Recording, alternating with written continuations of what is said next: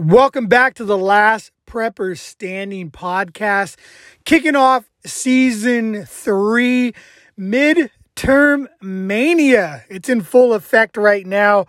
We obviously thought we were going to see a red wave, and that did not occur. Some of the headlines we're seeing right now is blood moon bloodbath. Democrats steal midterms. Communism comes to America.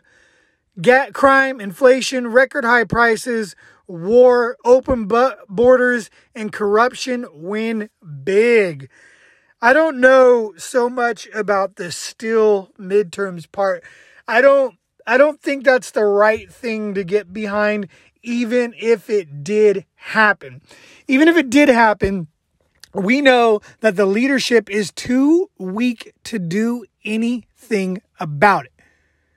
There was a lot of speculation about 2020, and all people did was campaign on that speculation and build their brand. They didn't actually solve any problems. They created documentaries and went ahead and tried to sell those documentaries and continue to build their brand. They didn't really do anything to stop it, to challenge it. It was just a talking point for them to continue to brand build with no real results. And that's so much of what politics is right now. It's just individuals building their brand, looking out for themselves, putting the people second, third, maybe fourth, fifth, like maybe second. I don't even know if putting the people second is a real thing for any of these politicians. I think it's, the people come in about fourth or fifth. You got the corporations and the individual political agendas and the war machines and the pharmaceutical machines. And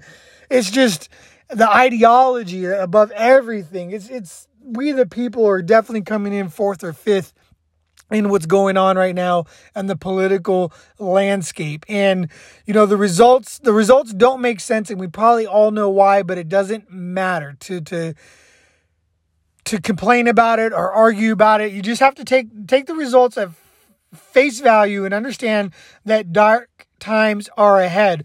The policies that will be implemented now that they have given the illusion, or maybe they even really do have a consensus. Dark times are ahead. The policies they will implement will lead to even darker times. So you need to self-rescue. You need to prepare accordingly.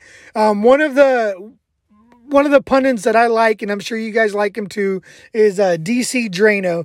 And he made a post earlier this morning. This is Wednesday post-election, 9:15 Central Time when I'm recording this. So a lot is subject to change by the time this podcast drops, and I may have to update some information. But he kind of put a caveat and a little timestamp onto his post that he made. And he said, he thinks that Kerry and Abe pull through he hopes Blake and Mark do too. He thinks that the GOP takes the House. It wasn't a wave, but the majority is a majority. So it wasn't a wave, and a majority is a majority. I agree with that. I like that idea, but it's also kind of backpedaling on the hubris that everybody had about a red wave. So did that hubris of a red wave create low voter turnout, or was what we think happened so incredibly massive as suppress the wave? I don't understand how the things went the way they went. I like that headline that crime, inflation, record high gas prices, war, open borders, and outright corruption wins big. I have friends and followers and people that I talk to from left coast to right coast, from the northern part of the country to the south. I have friends, family, followers, and people who I talk to on a regular basis, and the results we see don't really jive with what the vibe in the streets was, and that leads to a lot of, I think, confusion for people. I know some people who just chose to sit out. I think the race in Georgia, you look at that, I think a lot of people didn't want to vote for the right, didn't want to vote for the left. That race in Georgia, you see that the person who got all those independent votes, I forget his name right now at this time, but he those votes go either way, whether they go to the left or they go to the right. It's a landslide for that person. I know a lot of people who just chose not to vote. I myself was very much on the fence about voting. I definitely did not want Beto, aka Francis O'Rourke. Luckily, he's a 3-time loser. Hopefully, that's the last time we need to see him or will see him in politics. But don't hold your breath. Biden lost a presidential run several times before he ended up winning in the most historic vote ever with the most votes ever. So, you just never know nowadays. And you have to really just take it to the point where, what are you going to do going forward? How do you want to readjust? Obviously, Florida was a big win for DeSantis, and I think he's going to start really taking over the party. And I've been very cautious of him. He went to these deep state schools. He's part of the military industrial complex. I don't trust him. You know, the proof is in the pudding. The pudding he's been making looks pretty good. But, you know, sometimes the pudding with the poison tastes great and you end up dying from it later. So I'm going to be very wary of anyone who has so many establishment ties and who comes from such deep state roots. I'm not completely bought into it. The media is really pushing the fact that, you know, ex-President Trump lost big and that he's kind of the biggest loser of the midterms. I don't think that's necessarily the case because a lot of the people he did endorse still did win. He's still having super big turnout at his rallies. So I think there's a lot of confusion, the continued confusion that's really been going on since 2016. And that's why I've been talking about Mission 2024 since 2015. And I'm really going to be bearing down on that Mission of 2024. Season 1, I dropped a podcast about what Mission 2024 is. I'll go into it real briefly, but it's getting all your prepping stuff in order, all your prepping affairs in order by 2024, because it's going to be harder to do so. Now, if you had the exact same income you had in 2016 and you're say you're on a fixed income or you just haven't got a raise or anything like that, all your housing costs, all your food costs, everything has gone way up. So for you, prepping is almost impossible. To have any discretionary income to continue to prep and do it well is gone. It's over. If for some people, you might not be there yet, but I believe for most people, your ability to get prepped and be prepared is going to be gone. It's going to be exponentially harder, maybe even impossible by 2024. Now, part of Mission 2024 is working on your prepping basics. So that's really dependent upon income, right? The prepping gear, the prepping food, all that stuff. Your fitness, you can still do that for free. Your networking and your group building, that's very much a free thing. And skills, there's a lot of skills that you could, survival skills, there's a lot of survival skills and stuff that you could practice. So 3 of the 4 pillars for Mission 2024, you could really still work on. My 4 pillars of prepping that don't involve a lot of income, but getting ahead on your food, getting ahead on your water are going to be very difficult things to do. What I'm going to be really focused on as this country kind of takes a weird turn, and we're definitely going to be looking at some hard times going forward. I talked about that in the last podcast, the final episode of season 2, or the final 2 episodes of season 2, talking about the Great Depression 2.0 and what we could do to get ready. But so much of that is going to be dependent upon having an income to prepare with the gear. So the big things I'm going to be focused on going forward leading into 2024, and obviously there might be some room for change, but really season 3, we're going to be talking, when we talk about prepping, we're going to be talking about food and water, prepping gear, and really solidifying your housing. I think it's housing, food and water, and self-defense. Those are going to be the 3 areas of focus that we really want to hone in on. You know, yes, a generator would be great in case the grid goes down, but if you need the generator to have a house. So if you don't have a house, or to keep your house going. So if you don't have your housing secure, the generator doesn't make much sense. So we got to kind of prioritize a little differently right now based on the things we're going to see. It's really going to be, to me, housing, food and water, and then security and self-defense, especially as these times get a little crazier. We're seeing crime on the uptick. So we'll be getting more into like EDC, what you're going to carry, what you may want to do depending on your state laws in terms of how you carry, when you carry, where you carry. I think it's all the time, but you may have to adjust accordingly based on where you live and what you're comfortable with and what your level of training is, what your skills sit at. But the political landscape is definitely still topsy-turvy. And I'm not sure what it says.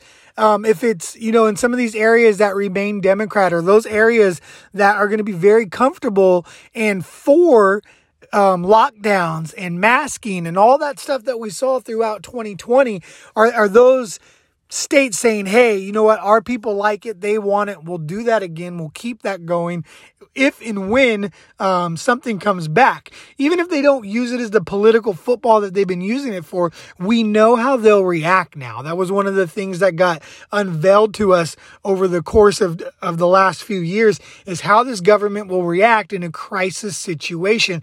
And not only how they will react, but how they will expect you to react, how they will force you to react, what they'll put on you.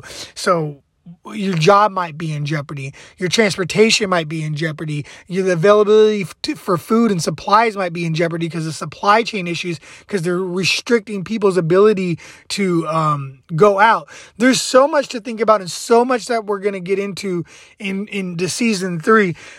You guys wanted more politics, so I'm going to give that to you, and we're going to talk about it. You also wanted more survival and prepping. You wanted me to stay focused on that, so I will. And you guys also wanted to talk about lifestyle. And as you guys know, if you're following me on Last Prepper Standing on Instagram, you know that I've been doing the 75 Hard Challenge. I'm on day 60 today, and it's been such a great challenge for me. It's kept me in a good mental mind space throughout all this stuff that's going on. Plus, it forces me to continue my education. One of the best things I like about this is that it has you read a book, and you got to read a minimum of 10 pages every day, and it's a self-help book.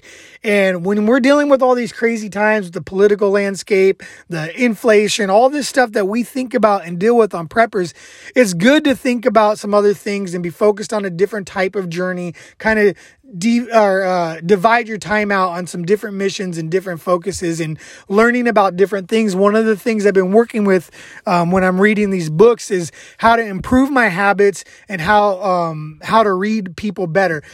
Read People Like a Book is the current book I'm on right now. The previous one I just finished was Atomic Habits, and combining these together by implementing better habits, learning some of these soft skills about how to read people is going to benefit me as a prepper.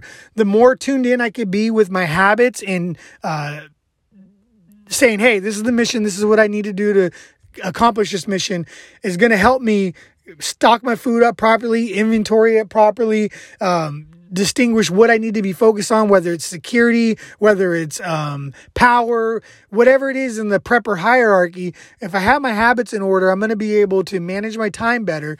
And then on top of that, these soft skills, like learn how to read people like a book, is teaching me a lot about tuning in to even more on people's body language, tone of voice, all that stuff, which is a great soft skill to have as crime is on the rise, as the economy goes into the downturn. You're going to have people trying to scam you more. You're going to have people trying to take advantage of you for money.